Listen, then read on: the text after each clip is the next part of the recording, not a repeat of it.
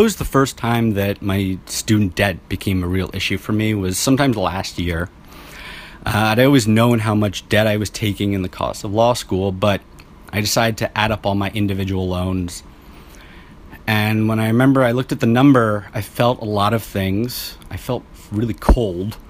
But I also remember being terrified because it was a little over $241,000, which is, Jesus, a lot of money.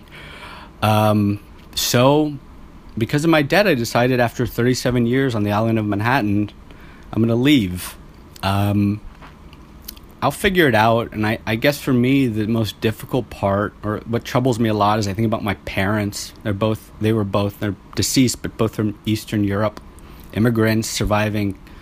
My father survived the Russians during World War II. My mother survived the communists, and her grandmother survived Auschwitz. And they came here and they gave me a great education, and they gave me everything. And it just seems so strange that the thing that really might kill me financially is wanting to have a higher education, wanting to be a lawyer.